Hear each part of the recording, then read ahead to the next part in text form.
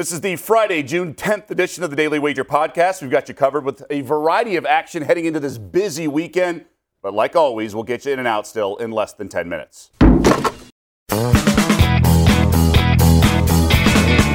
Welcome to the Daily Wager podcast presented by DraftKings, America's top-rated daily fantasy app. I'm Doug Kazarian in studio of Daily Wager here on the Las Vegas Strip alongside Tyler Fulgham and Joe Fortenbaugh. Fellas, good to be with you as we have an early show today. But we're going to bang out this pod and give out basically the same stuff we're going to talk about on the show.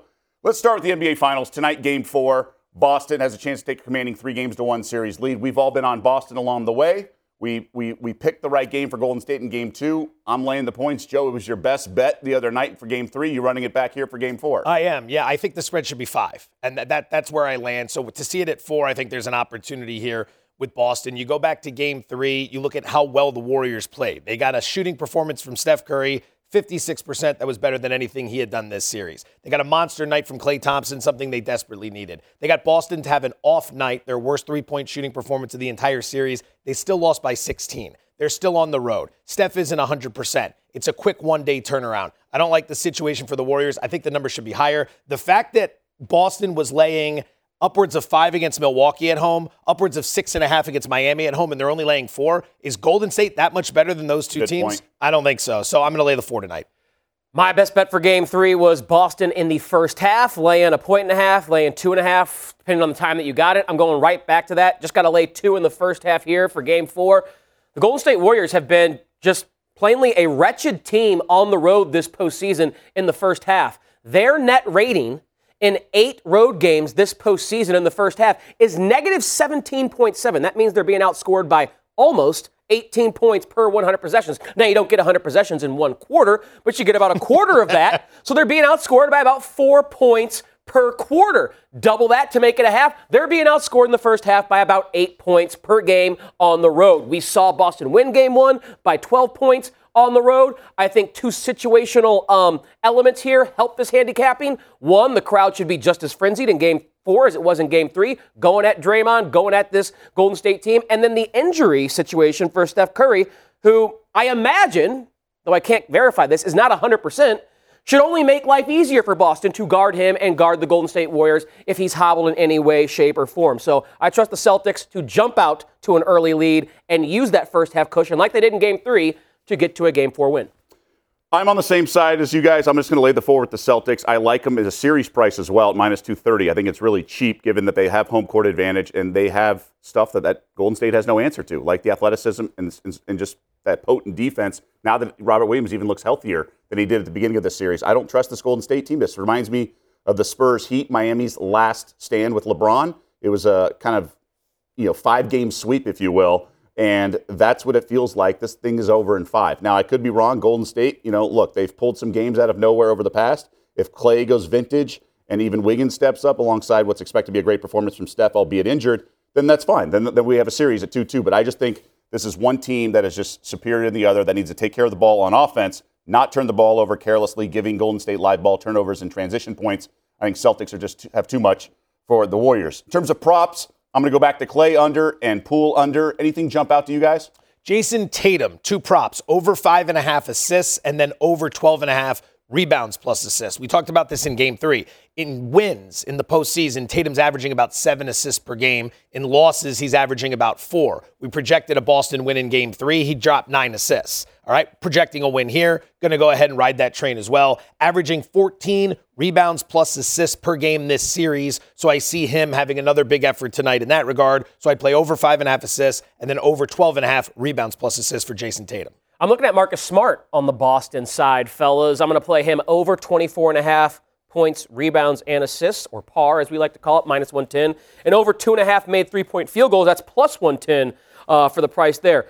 Smart has had 2 good games in this series. Coincidentally, it's the 2 games that Boston won. Game 1 and Game 3. Game 2 was kind of an outlier. They got blown out. He only played 25 minutes, had about 2 points, 3 boards, and a couple assists. But in Games 1 and 3, in which Boston won, Smart averaged 21 points, 6 boards, 4.5 assists per game. That's well above 24.5 if you average that out. That's 32 or 31.5, I should say, points, assists, and rebounds. And he made 4 3-point field goals in one game, made 3 in the other. He's 7 of 14, 50% with 3.5 makes per game in wins this series. I expect Boston to win this series, so I'm expecting Smart to show up and help the way that he has in game 1 and 3, Jason Tatum, I should say, and Jaylen Brown. Okay, let's look ahead to some weekend stuff. I'll start in the ice. I like Lightning a lot. I was watching the point last night, Levy, Messier, and Chelios was bringing up how just the Rangers are just tired. There's nothing you can do with fatigue, just given the 7-game series they went. They just don't have that spark, that pop that you usually do at home. So I think this series is over. So I'm heavy on the Lightning tomorrow night. I think you could play another under there as well. It's sitting 5.5. They're juicing it. After that Rangers scoring explosion for 6 goals in game 1, every game since has played under the total, average of about 4.7 goals per game. You look at New York at home versus on the road this postseason, 4 goals per game at home, 2.4 on the road. Tampa Bay's been outstanding defensively at home this postseason, less than 2 goals per game surrendered. I think it's another low-scoring affair. Yeah, I like the Lightning on the puck line just like I did in Game 5, and it worked out the way that I thought it would at Madison Square Garden. They had a late 2-1 lead. Shesterkin gets pulled. They get the empty netter, win by 2 goals. That was at plus 205 on the road. Obviously, it's a steeper price on the puck line at home at plus 155, but I see a similar type of game script here. I think it's going to be a late 1-goal lead, maybe a 2-goal lead. Shesterkin's going to get pulled, and they'll get an empty netter to win by 2 or 3. Tampa Bay has outscored the Rangers 9-2 over the last 7 periods. That's the third period of Game 3, Game 4, and Game 5. So 9-2 over the last 7 periods, all wins by the Tampa Bay Lightning. They are just the better team. I think the Rangers are going to be mentally and physically exhausted from losing that 2-0 series lead and bow out in kind of a whimper in Game 6 down in Tampa. UFC 275 in Singapore on Saturday. Main event, Joe. I like Yuri. I'm laying the juice. As long as he keeps this upright, I think he should be just fine. You're just going to go with the first name there, huh? Yeah. Plachenko. Prohaska. Trust, and shout out to John Anik because I went on YouTube and I was watching all of these. I wouldn't say the full fights, just the introduction, so I'd be able to pronounce it today. Right. I like that fight going under 2.5 rounds. It's minus 170, so you're going to lay a little bit of juice. Prohaska, as I make the joke about you, and then I go ahead and botch it myself. His path to victory is going to be to end this quick. The deeper you get into the water with Glover Teixeira, the more he's going to be able to process information, the more he's going to be able to see what you're doing, the more he's going to be able to take advantage of that.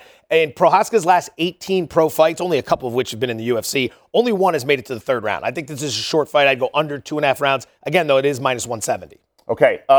Belmont Stakes as well. Not as much luster because we don't have a Triple Crown candidate here. I talked to a couple of horse guys that I really respect, and one was offered a lot more than he normally does.